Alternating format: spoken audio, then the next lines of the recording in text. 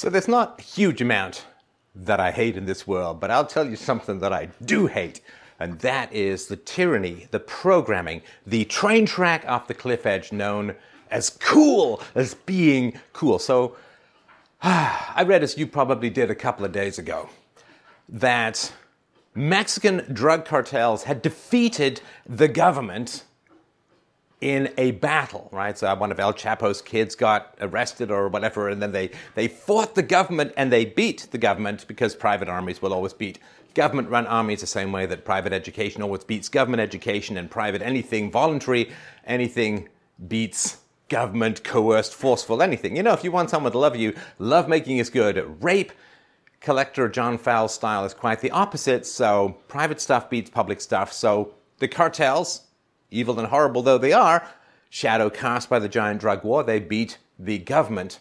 And what this reminded me of was, years ago I was in Mexico, some absolute backhole, out of the way, edge of the planet, Tatooine style village, and there was a cart that was selling tacos and stuff like that. It was really, really good food. But one of the things that I noticed on the taco stand was a giant poster of Scarface, right? Like the Al Pacino character, right?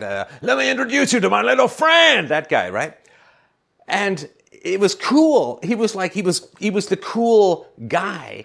And that tyranny of cool, how it programs people into these gravity wells of future disasters, is something that we're really not as conscious of as we should be. But the tyranny of cool, why is it that in Mexico, in other places, this cool gangster violence happens in the hood, right? It happens in the ghettos with the thug life and so on. Like, it's just cool to steal a car, flash a wad of cash, and have women around who seem to have their own portable chairs on their backsides. That is considered cool.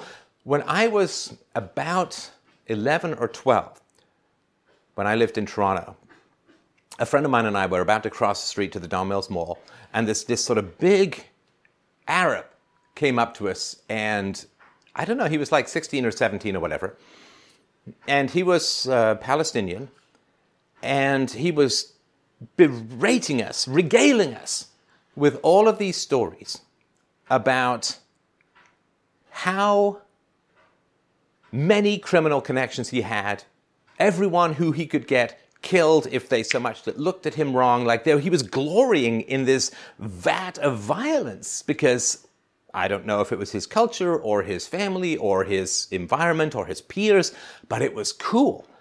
Because, you know, I've done some nutty things in my life, but I don't think I've ever, not only, I've never discussed, nor have I even thought about how cool it would be to regale everyone with all the tales of everyone I could have killed. I just would find that kind of freaky and weird. But for this guy, this was, I think, his culture, wherein your access to staggering levels of hair-trigger violence made you cool. And that's kind of tough to escape from.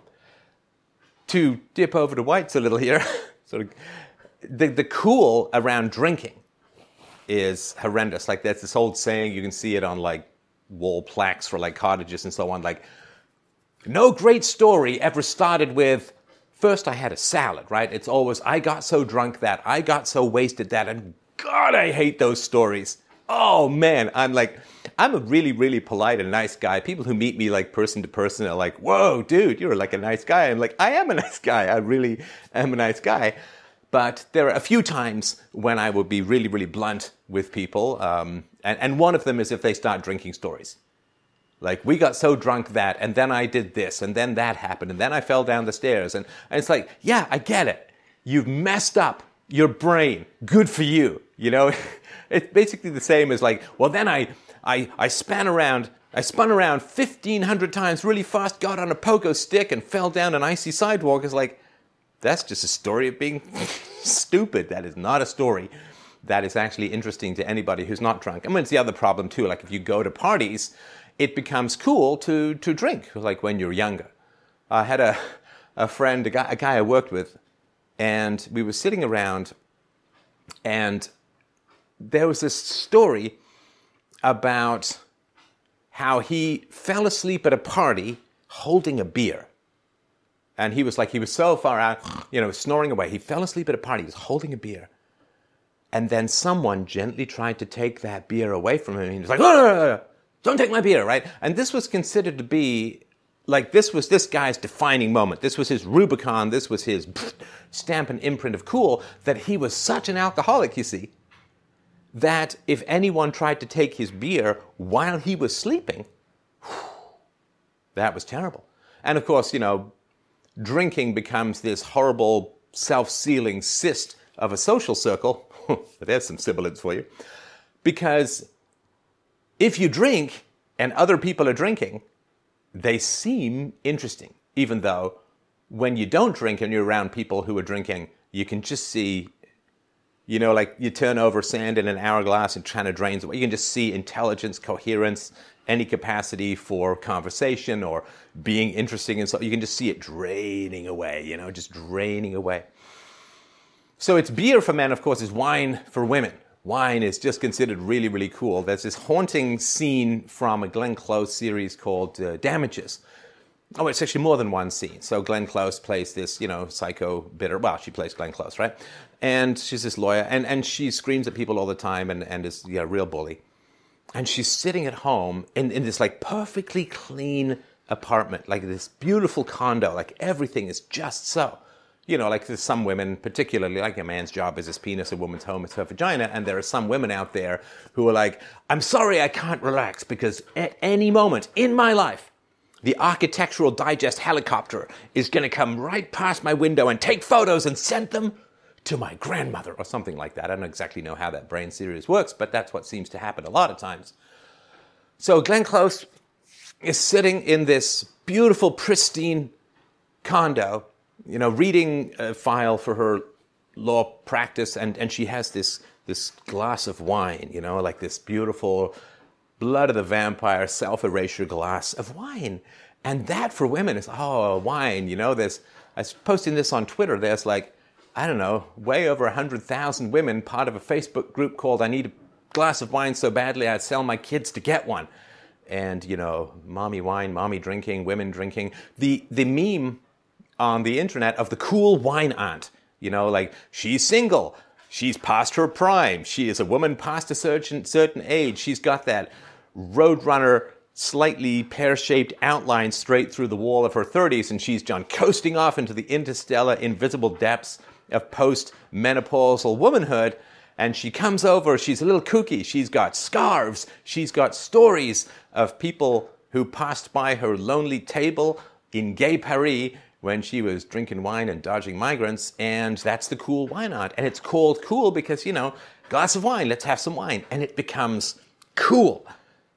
And because it becomes cool, there's this kind of weird gravity well that this is kind of what you have to be. It's not cool to be white, of course, anymore. It was cool for a while when whites made the absolutely massive catastrophe of thinking they could wander around the world and make all the countries into white countries. Just a terrible, terrible idea. You see, because whites went over to third world countries, made deals with the government against the will of the people, and then took resources out of that country. Now, of course, it's exactly the same thing, this reverse colonialism, that migrants and economic blah-blahs come into Western countries against the will of the local population, take resources through the welfare state, siphon it off back home. You can't ever complain about colonialism again because it's happening right now and nobody seems to give much of a rat's booger about it. So this question of what is cool is really foundational to the world. And you have to kind of look grimly in the mirror, stare deep, deep into that mirror and say to yourself, what is cool in your life other than me? Of course, and philosophy, but what is cool? What is the sine qua non, the definition, the essence of cool in your life? Because that's the train track that you're on, my friends. That is a train track that you're on. And it's really, really hard to jump that train track. So we used to have this thing called, am I good? Ooh, am I virtuous? Do I provide for my family? Am I a good, honest citizen? Do I take care of others? Am I fighting evil and promoting virtue? That used to be something which we had. But then, of course, when religion, Christianity fell, we lost the virtue, we got cool, and cool, of course, is so often programmed by capitalists to eviscerate our future. What's cool? Well, nowadays it's also called virtue signaling.